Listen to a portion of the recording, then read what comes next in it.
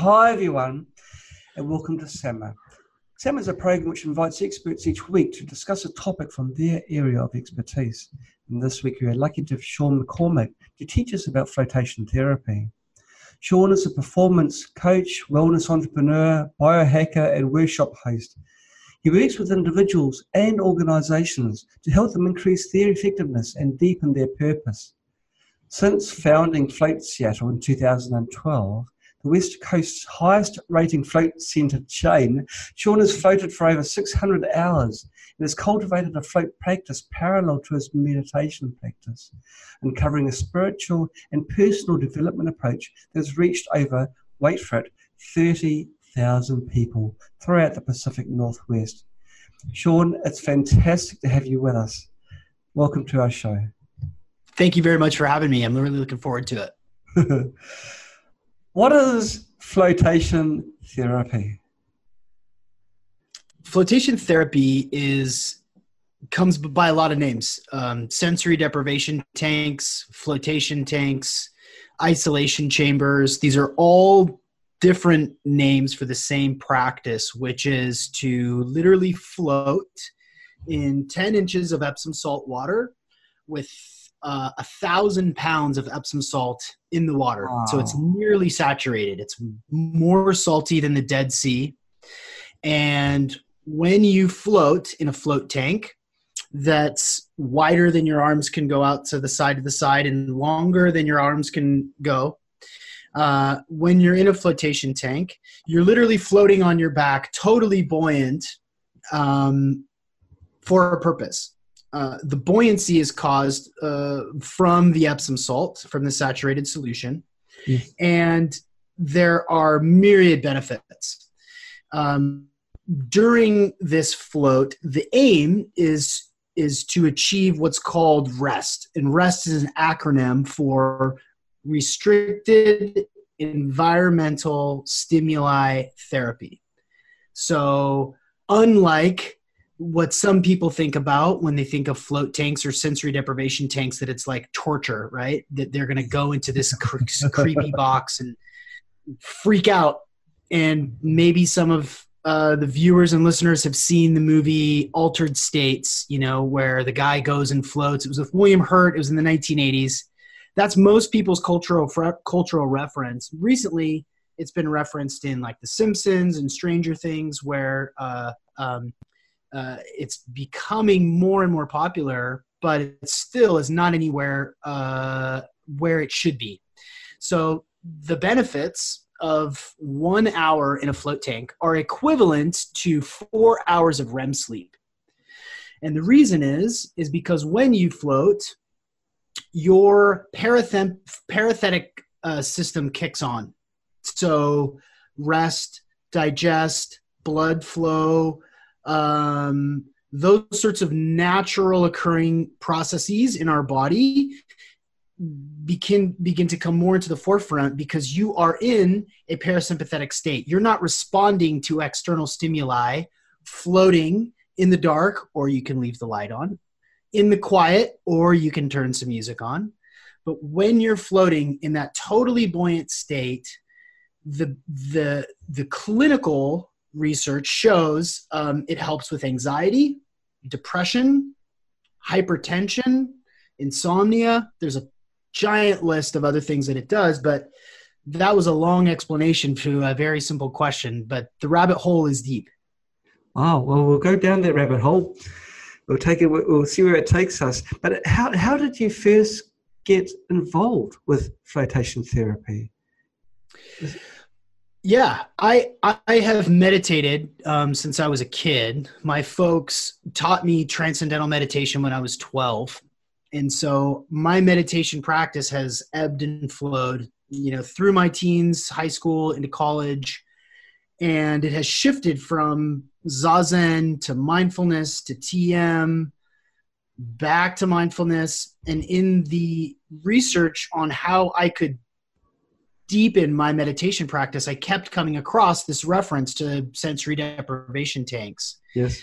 And what it does is it sort of meditates you. It is a meditation device because that nothingness, that non-thought, that theta brainwave state that we look for in meditation, it is provided in the float tank. And so in these papers and books where I was looking to deepen my meditation, it kept coming up. And so I did what any curious guy would do, is I found somebody on Craigslist, basically the online classifieds. And this guy had a tank in his house, in his basement. Yeah. And I went. Of course I went. So this was the only float tank in the city that I live in, which is in Seattle, Washington. And so I went and floated at this guy's house as a way to really explore my own consciousness. I've always been interested in consciousness, in altered states of consciousness. And so I floated at his house, and I had a transcendent experience. I had an out-of-body experience on my very first float session. I could tell, like, we can go back to that, but that first initial experience was poignant for me. It changed my, to project involuntarily out of body kind of changes the way that you think about yourself. And then I forgot about it for 4 or 5 years. And while having conversations with my wife about what we wanted to do when we grew up, we were both working desk jobs that we weren't in love with. We were exploring alternative lifestyles. We were going to do a juice shop in Hawaii. We were going to teach English in Thailand. We were looking at all these opportunities. And I said, what about a float center? My wife goes, what? And I go, you remember that one thing I did at that one guy's house? I got naked and floated in his, she's like, oh, I do remember that. And I said, there should be a float center in Seattle. There's one, 6 hours away from us. What do you say we take a look at this? And so she never says yes to any of my shenanigans. So when she said, okay, the doors swung open. I threw myself into the research. How can I bring this to market? How can I start a business? How can I make this like an intricate part of my life, a fundamental part of my life? And 2 years later, we opened our first location in 2012. Your story about going down to a stranger's basement, hopping into a room which has got no lighting, he's got the water. You're a brave person. If you ever watched a horror movie, that's how they almost always start. You go down to the basement. Yeah. I knew that. I was so committed. I wasn't naive about the risk that I was taking. I was so committed to this. I wanted to try it so badly that I was willing to go to Brian's house, and he invited me in and said, come this way. So he and I went downstairs into his basement. He had kids' toys everywhere. He's a yoga instructor and massage therapist, hippy dippy guy. Yeah. I'm like, this guy's probably not going to murder me. Yeah. And then he says, okay, go ahead and strip down and go take a shower. And I was like, now? He's like, yeah, now. So I stripped down and took a shower in his kid's bathroom down in the basement, and then made my way back into the float tank, and he shut the door on me. He could have locked me in if he wanted to, but he didn't. The Epsom salt, that's got huge amounts of potassium in it, isn't it? So it's magnesium sulfate. Magnesium. Yes. Sorry. Yeah. Magnesium is an important, magnesium and potassium are really the two minerals that we lack in a major way. Magnesium fuels mitochondria. It lubricates the synovial fluid in joints. It helps you relax your muscles. It helps you get to sleep. Most headaches are associated with a deficiency in magnesium. And when you take magnesium orally, you excrete most of it. Your body doesn't keep most of the magnesium. It just excretes it. But when you float, your body absorbs it through your skin, which makes it immediately bioavailable. Yes. So as soon as you get in there, your body just like opens and relaxes and literally melts into the water. The benefits last for days and days. Wow. So it's got that pure physiological thing. You know, everyone knows to add Epsom salts to your bath if you've got, you know, creaking joints or other sort of cramping pains in your muscles even. So this is on a large scale, at 1 ton of it. Yeah. It's the same thing that my mother and your mother did growing up, which is to throw a handful of Epsom salts in their bath every night. My mom still takes a bath every single night. And this is just that, you know, times 1,000, because there's 1,000 pounds. Yes. In the float tank. So it's a pretty intense solution. Is the water warm in the tanks? Yes. The water is 93.5 degrees, which is the external temperature of your skin. So the internal temperature is obviously 98.6, but the external layer of your skin is at 93.5. Okay. And so the water is specifically tempered in that way so that you can't really tell what's your body and what's the water. And the atmosphere inside of these float tanks is such that you really do feel like a baby floating in outer space behind you. I mean, it's that consistent. It's specifically designed to allow you to sort of forget about your body, and it's effective. I'm happy you used that as the analogy, because I was just about to say that a baby floating around in the embryonic sac is, I guess there'll be some light passing through the skin and through its eyelids, but it won't have many senses, you know, well, actually you're hearing it as well, wouldn't it? I think it probably has a lot of senses, but is it emulating in the embryonic state? It is, and a lot of people walk out of their first float and the first thing they say is, wow, that must be what it's like to be in the womb.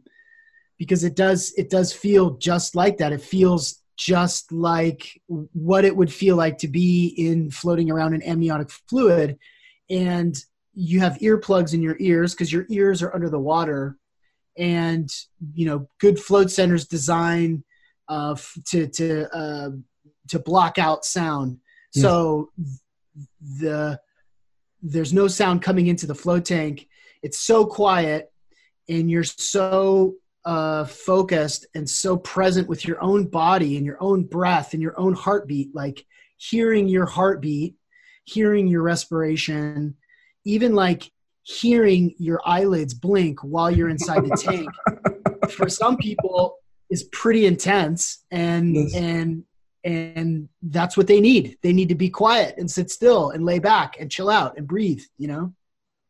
So it's a way where you can fully remove yourself from the sensory overload of being conscious into the, you know, in the outside. Everything is disturbing us. Everything is, well, overloading us. And so in the tanks, it's nothing. It's like the extreme opposite, where you can, now you'd meditate, right? Does everyone meditate, or does most people just lie down and relax? Most people just lie down and relax. And, you know, in talks that I've given in the past, I talk about what to do when you're in there. And I always start by saying, nothing. Nothing. End of discussion. Yeah, nothing. You know, like, I'm not supposed to tell you that you may experience past life regression or have open eye visual hypnagogic imagery or light changing fractals or songs that come out of nowhere.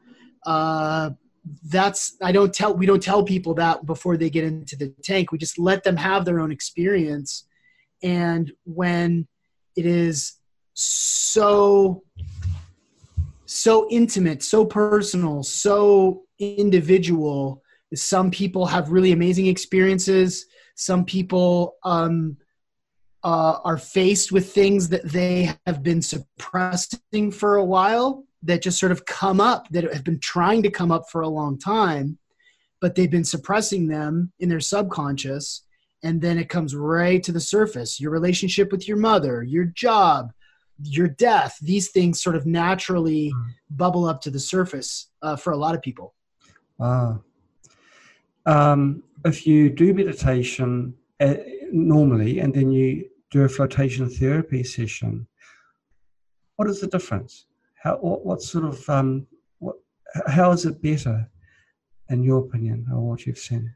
Well, the physiological benefits of being supine, being on your back, you get traction on your spine from the buoyancy because there's no gravity keeping you down. Yes. And unlike being in a bed, even when you're supported by a bed, you're still being held. And so when the physical repose, the physical restoration, the benefits that you get physically from a float session versus a meditation session are totally different. You can try your meditation technique in the float tank, and sometimes it works, but it really is a totally different experience. And if you're used to sitting on a cushion, breathing, reciting a mantra, that may not work when you're on your back in the dark, in the quiet, swishing around in nothingness. But the mental benefits, the similarities are in the theta brainwave state. And the theta brainwave state is a subconscious state that's like you're not really awake and you're not really asleep. You're in this sort of halfway mid-range, and that there are more occurrences of those brainwaves while you're floating and for longer duration than in normal waking states and even in meditative states. And there are references to lifelong meditators, like Buddhist monks that have tried floating for the first time that have said, I went deeper in an hour in the float tank than I ever have in my meditation, because it's just so different. The full immersive experience is profound. Wow. There are a couple of questions that come through our Facebook viewers. There's one from Emma. Can people float if they're menstruating? Yes. Same as a pool. If you're on your moon cycle, you can just use the same things that you would use if you were swimming. Yeah, totally okay. Okay. Another question from Elsa. Elsa asks, what should I do after I float? That's up to you. Yeah. You may want to go have a conversation with a friend. You may want to go eat some food. The food will taste better after a float. I promise. Going for a walk. For some people, the level of tension released in their body from a float session is energizing for them. They may feel like, man, my body feels really great. I want to go for a walk, or I want to go for a run. Most commonly, I think more commonly, is that people are so relaxed by their experience and their mind is so calm that writing in a journal is a good idea. Having a sit, just sitting quietly. Certainly don't pull out your phone and start scrolling through Facebook. Like that's tapping back into the matrix, and that's the last thing that you want to do. But I would eat, I would give some love, I would receive some love, go for a walk, write some journal entries about what your experience was. Spend some time thinking about what you just went through, because the benefits, both emotionally and spiritually, along with the physical benefits, they last for a long time. So the more that you can align with those, the greater the benefit will be and longer lasting. Now, you've been doing it for a little while now. Have you, in your experience, seen other people's lives change as a result of flotation therapy? Yes. Yeah. There was an ABC News report that came out to our float center. I think this was in 2013 or 2014. And they highlighted one specific woman in that story, this woman named Ashley, who I still stayed in contact with. She was a nurse, so she would work 12 or 16-hour shifts she was in a heightened state even after she was done working, and she was turning to stimulants and drugs and alcohol to like level herself. She was self-medicating negatively. Mm-hmm. After her first float, she quit drugs and alcohol and totally changed her life and her health.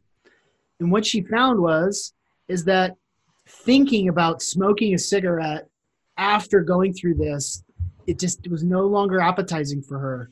You know, I've seen people lose large amounts of weight. I've seen people totally turn around, you know, crippling depression. Yes. I've seen people recover from surgeries, from traumatic PTSD processing.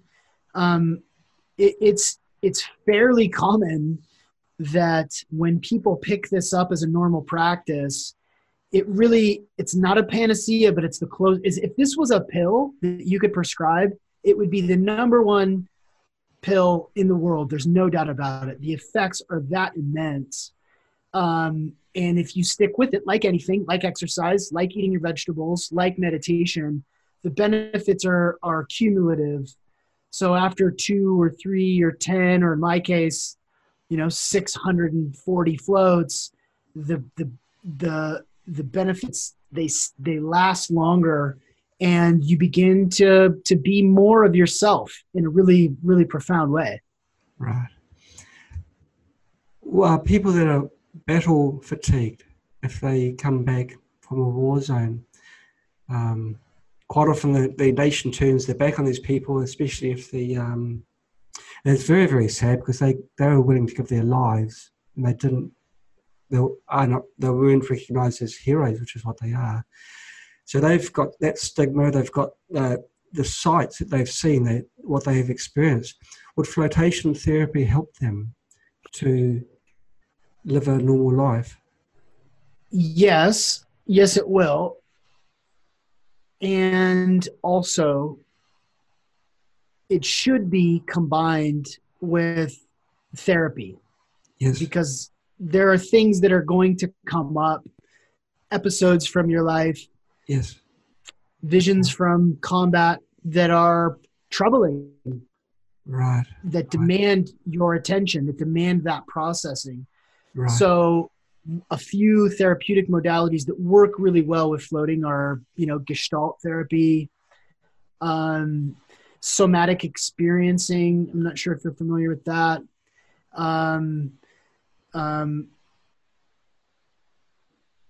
Ceremony of various, I know that's another conversation, but yes, when you have finally some peace and quiet that you don't even maybe get when you dream, for people who are suffering from, post-war PTSD, this is maybe the first time that you've been able to be relaxed, because your body is kind of being forced to relax.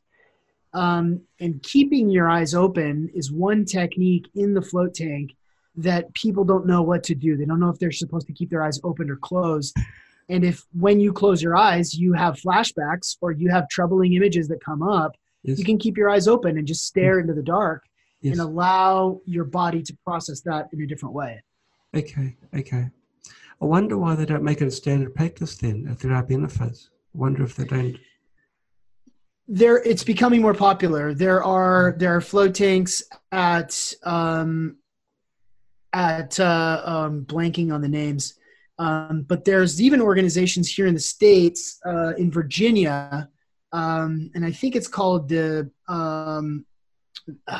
Veteran Flotation Project, and it's in Virginia, and I forget the names of the guys. I'm blanking on it, but those guys are specifically serving veteran populations. Oh, fantastic. And combining it with other modalities that will help them process their trauma and move on with their life. Wow. We've done some work with the wound, with my float centers, giving steeply discounted or even free floats to veterans, yeah, because it really is a really useful tool for processing trauma and yes, just getting more in touch with yourself. Right. A question from James. Is there any age limit for flotation therapy? Can children, for example, float? Yeah, and I've got a really good story. No, there's no age requirement. It depends. If you've got a really mature 8-year-old and they can sit still, and you can go into the float room with them and kind of hang out by the float tank while they float, you can do it.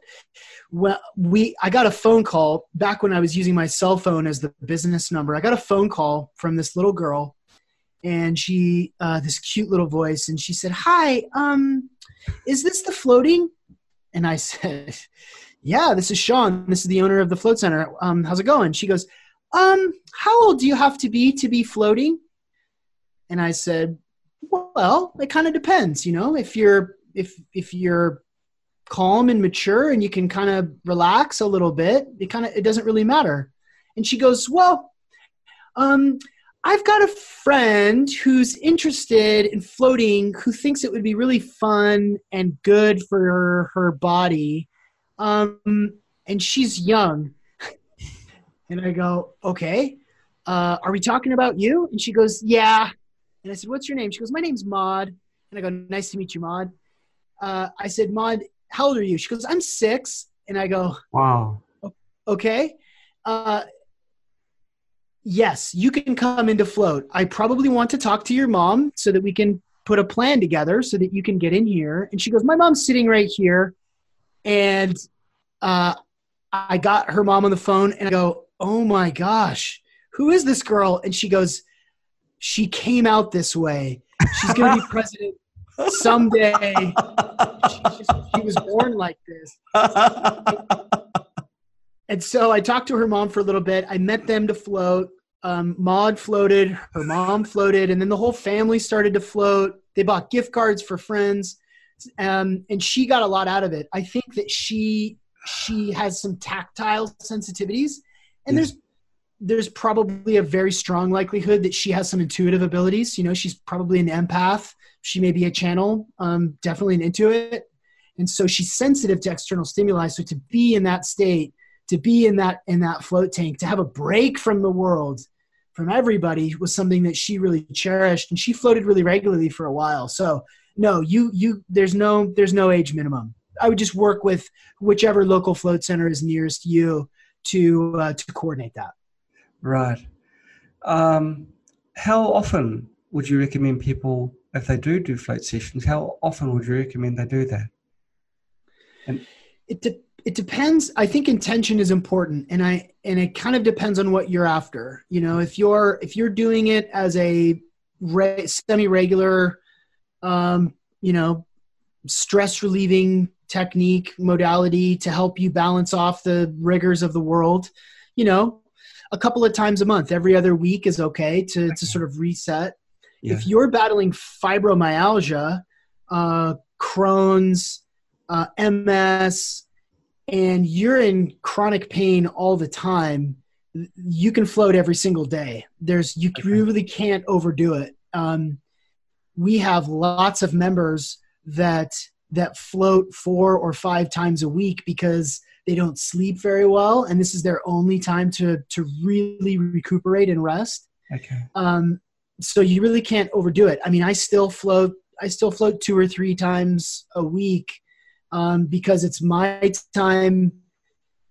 I have my float practice has evolved from, oh my God, how am I going to make this business work? I've got to float. I'm so stressed, to business strategy, to spiritual practice. I recovered from a pretty gnarly motorcycle accident with floating and some innovative physical therapy. So there's really you can't do it too much. Right. To prepare before floating, you've mentioned having a shower first. Are there any other preparation things you need to do? Stretching exercises, anything like that? The suggestions that we give are that you have a little something in your stomach, but not a full meal, so that you aren't having digestion issues while you're inside there, because that's, isn't conducive to relaxation. So we suggest that you have, a little something in your stomach, a banana and some coconut water. No, there's really no preparation. A prayer, setting an intention. My favorite times to float are fasted, usually a 12 or 16-hour fast with a really hard workout, and then go right from that workout right into the float tank to gain those sort of those parasympathetic benefits from going from a heightened state where my endorphins and my dopamine is all up and my circulation, my heart rate is up, to go into the float tank is just like totally incredible. But no, you shower before, you put the earplugs in, you get in, lay back, and the rest is up to you. You get in, lay back, and lay back. Yeah. Now, you mentioned before the tank has got 10 inches of liquid in it. Do even large people float? Yes. We're pretty popular with with professional athletes and college athletes, and there's actually increasing amounts of float tanks going into NBA locker rooms and NFL locker rooms here in the States. It's growing.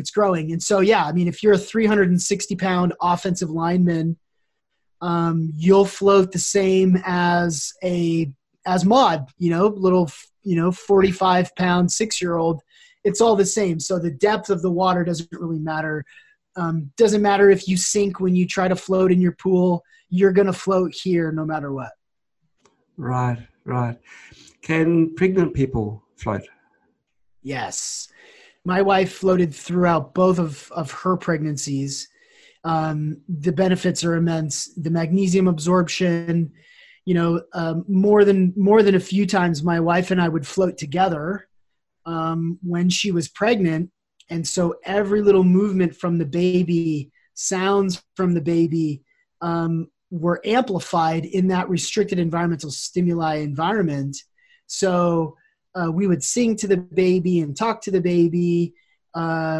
Pregnant women, it's really, really popular with. And what you can do is you can bring in pool noodles or floaties into the float tank with you for extra neck support or knee support if you want to prop your knees up. Interesting. Because your center of gravity is out of whack. Well, it's not out of whack. It's just you're pregnant. So, your center of gravity is a little bit off, pregnant.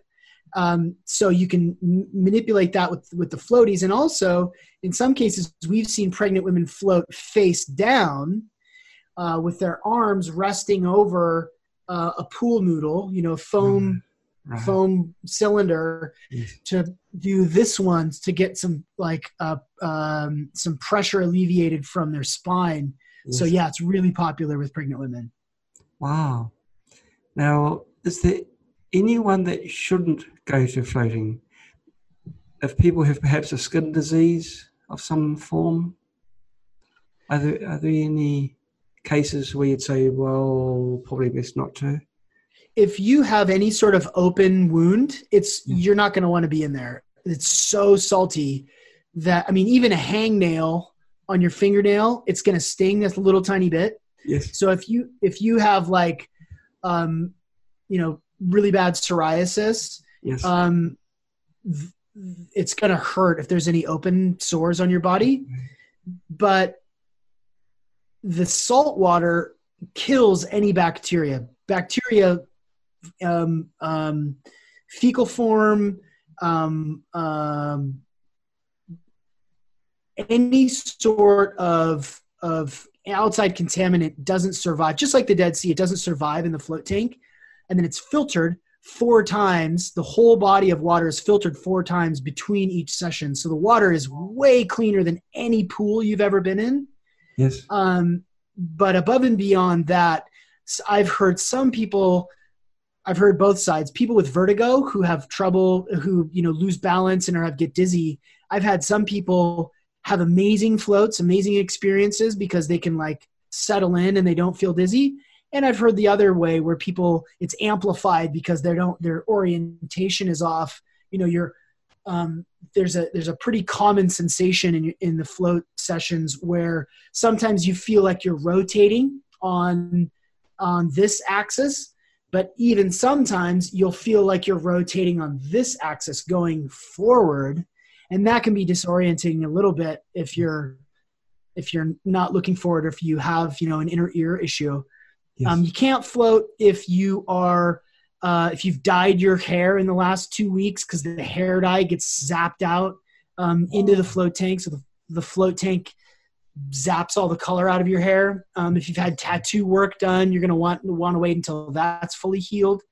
But above and beyond that, one of the best things about this is that if you're sick, if you're dealing with something, this is an excellent place to get therapy, an excellent place to get relief, because it's clean and sanitized between each float, and nothing can survive in it. So that nobody's ever contracted anything from a float tank. Wow. I guess To my knowledge. skin conditions would clear up. How about acne on the body? Does that clear up? Yeah, it does. Absolutely. Yeah. I mean, I have a couple of friends who have experienced that, whether they have sort of acne on their back or on their butt cheeks. And what it does is it conditions the skin. That magnesium absorption conditions your dermis. And so when you come out, the water is really viscous. It's slippery because of the salination. Yes. And what that does to your skin is it flushes and detoxifies your lymphatic system. So yeah, your skin comes out feeling really, really good. There's some people that I know that float just for that specifically. Do you need to have a shower? Do you recommend a shower of fresh water after flotation, or do you just pat yourself dry? Yeah, you're definitely going to want to shower afterward to get it out of your hair, to get it off your skin, because it is, dries and it's crystally and sort of crusty. So yeah, for sure, you're going to want to shower afterward. Okay. Now, remember at the very start of this, Sama, where you were asking me, where do we want this conversation to go? Well, let's dive into the rabbit holes. Now, you're talking about experiences that people have while they're doing their flotation. Could you describe some of the experiences to us?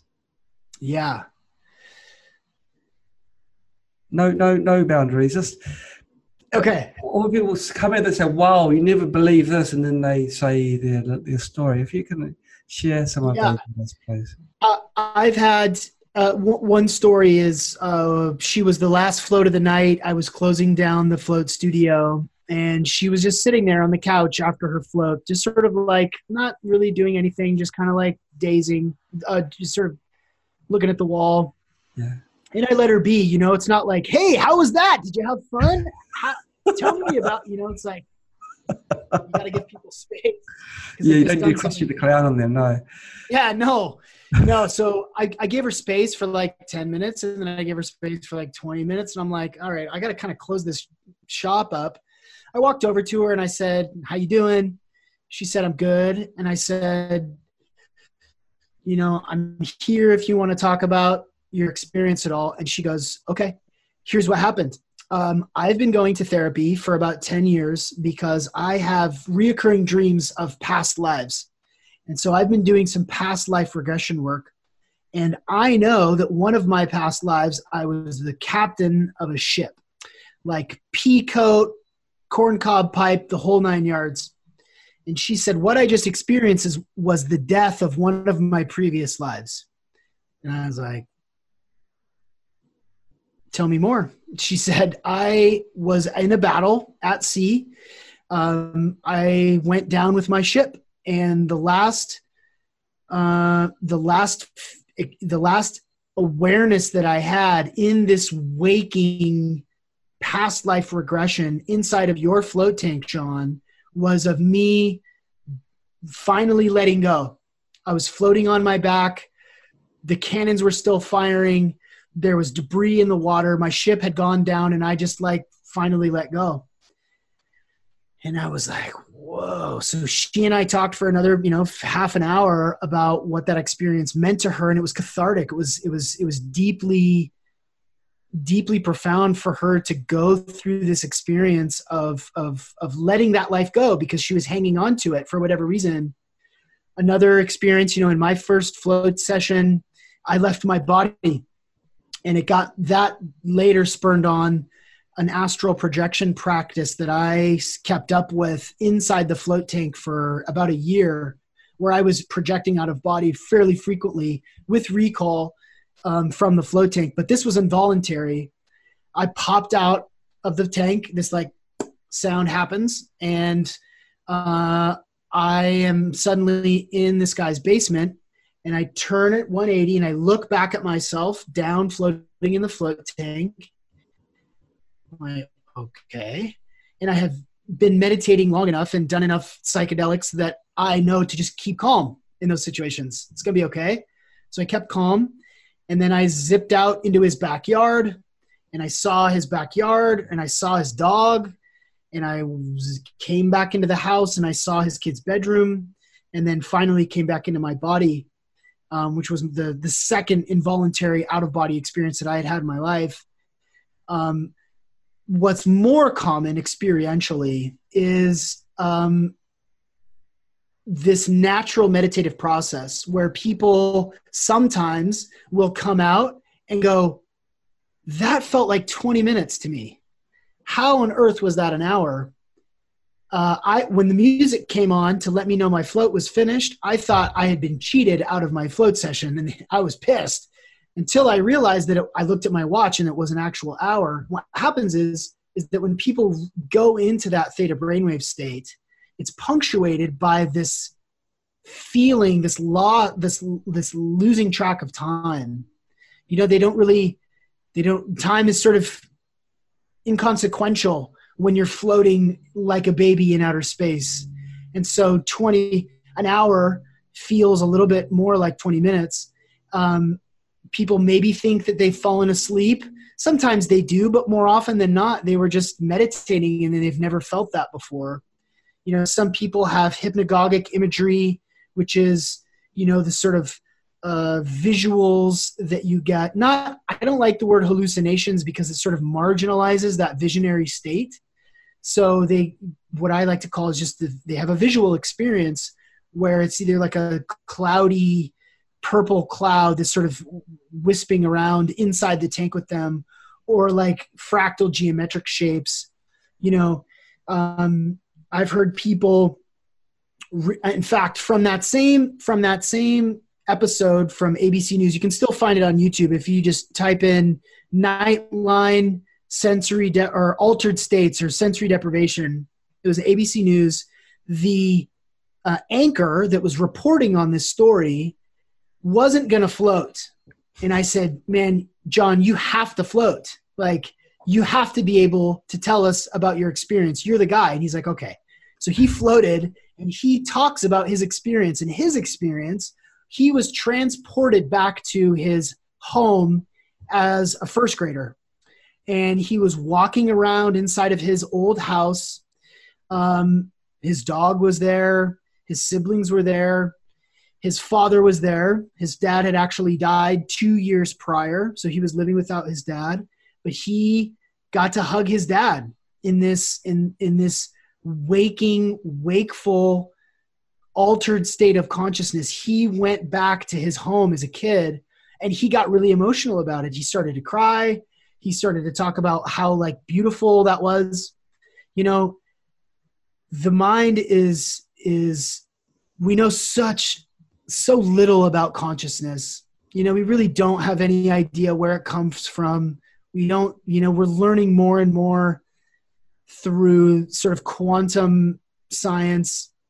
But we can do just about anything with our minds. And if that's past life regression, fine. If that's going back to first grade, fine. If that's composing a song or writing poetry while you float, fine. That's all fine too. There's such a wide range because consciousness is infinite, and so that experience can be as well.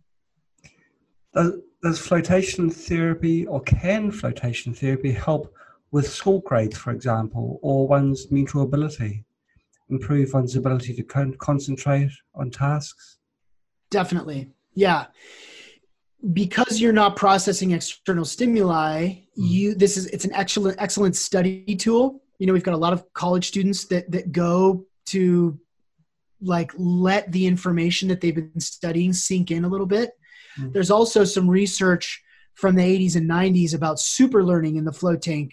Language acquisition is expedited in the float tank because you're not having to deal with the crow outside or bright lights or gravity for that matter. And so you can take in self-hypnosis, go through self-hypnosis inside the float tank, which has been really powerful. One of my staff members learned Swedish in the float tank. It was something that she decided she really wanted to do. So whether you're bringing specific tasks into your float session that you want to work on, or if you want study material to sink in a little bit, the benefits, there's lots of benefits there. Right. Top athletes like yourself, Sean, and me, would we see a gain in our on-track performance? Yes. Yeah, I mean, for you, it would be a game changer. I mean, obviously a sporty guy, your body needs a chance to recover, like when you push it, this is expedited recovery. And we've had, Russell Wilson, the quarterback of the Seahawks, float, lots of members of NFL teams and college teams. The benefit is massive, especially for recovery. So expedited injury repair because of the magnesium, because of the lubrication in the joints, because you are getting into a parasympathetic state. Yes. So that's the biggest benefit, I think, is for recovery and musculature regeneration. Ah, okay. The flotation tank uses Epsom salts. Do they always historically use Epsom salts, or do they use common sea salt in the beginning? They all use Epsom salt. Yes. I have heard of other people using like Himalayan salt, Himalayan crystal salt, the pink salt. Mm-hmm. I've only heard of a couple of people doing that, like real innovators. Way more out there hippies than me, using Himalayan salt. We actually add some Himalayan salt to the float tanks, just for added absorption of electrolytes and minerals. But Epsom salt is really the go-to. Have you tried having subliminal music and then suggestions perhaps as sound? Obviously you've got a sound and the alarm to say your hour is up. Put another coin in the slot. But have you ever thought of like subliminal music? I guess the language, that would have been one such example of what I'm asking, where this message is given in a hidden way, if you like, and then taken in. You could do it in kind of two ways. One way is to play it through the actual float tank, because all of the float tanks are equipped with speakers. Yes. So you can play whatever you want. You can bring your phone and bring your favorite playlist and listen to that if you want. Or there are extra long waterproof earbuds that you can wear that have rubber kind of, inserts that you can listen to while you're floating. So you can do like self-hypnosis, for example, is something that I toyed around with for a long time. Yes. There's a lot of things I want to do. So I would do, self-hypnosis tracks for an hour where I'm talking to myself and building up my, programming my subconscious mind. Yes. You want to listen to Dark Side of the Moon? Go for it. You want to listen to Bach or, Icelandic death metal? Like, for sure. Go for it. A lot of other people use like binaural beats, where there's, different tones going on in either ear, to sync, your brain hemispheric integration. So you can do whatever. Very, very interesting. Have you got any suggestions you have for people that have had life traumas, personal traumas in their life? Would you recommend flotation therapy? Are that just general traumas? It's not war zone ones, but they can often feel like they're war zone. Yeah. Maybe. Yeah.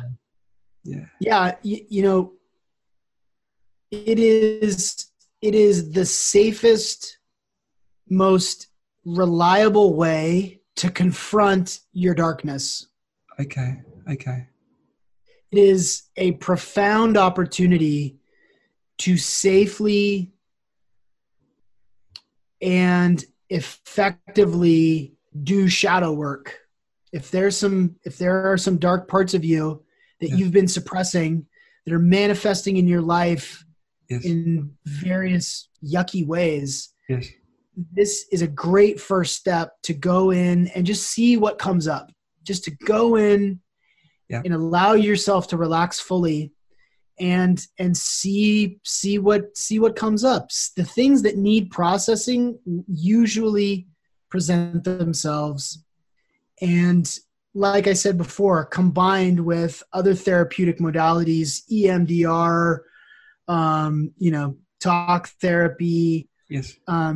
those can be an excellent addition to a flow practice where you can see yourself in your purest form. Like your consciousness is a signature, your energetic signature that's just you. There's always work to do. And if you are suppressing trauma in your life or avoiding dealing with this thing or something, or maybe even don't know what it is, to go into the float tank with the intention to just heal. I'm here for healing. That's something that I tell a lot of people to do, is to state out loud in the shower right before you get into the float tank why you're here. I'm floating tonight for healing. I'm floating tonight for insight. I'm floating tonight for purpose. My relationship, the resolution to a problem. Doing that before you get into the tank and then letting that expectation go and just sort of taking what comes is a really an effective way to self-therapize.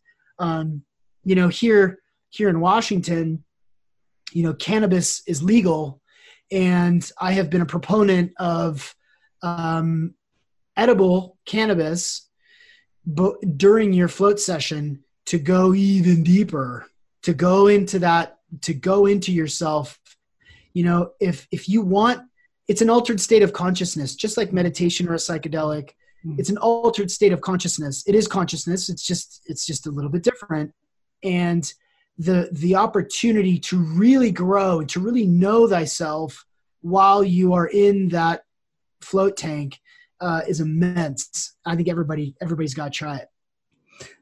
You said earlier you had an out-of-body experience, and you also made a small comment as you're saying the story, how you had your experience and knew to keep calm. But what if you didn't have that right frame of mind and you did freak out, for want of a better word? Is there like a pull cord to say, look, guys, I want to get out? It's up to you. Yeah, you can leave the light on, or if it's off, you can turn the light back on. You can lean forward and push the door open. Oh. So it's not like, so you're not locked in. If you need to get out, go take a cold shower, like regroup, totally okay. Yes. What happens more often than not is people who are having a hard time in there, if they're fidgety, if you move too much, you're likely to get some of that water in your eye, and it is so salty that it stings. Yes. And that can kind of like, whoa, it can disrupt your zen, your chill a little bit. So if you're having a hard time with whatever you're experiencing, just open the door, get more air in there, turn the light on, go jump in the shower and rinse off and get back in. Yeah. Do people that have got claustrophobia, can they go in the tanks and they're okay with it?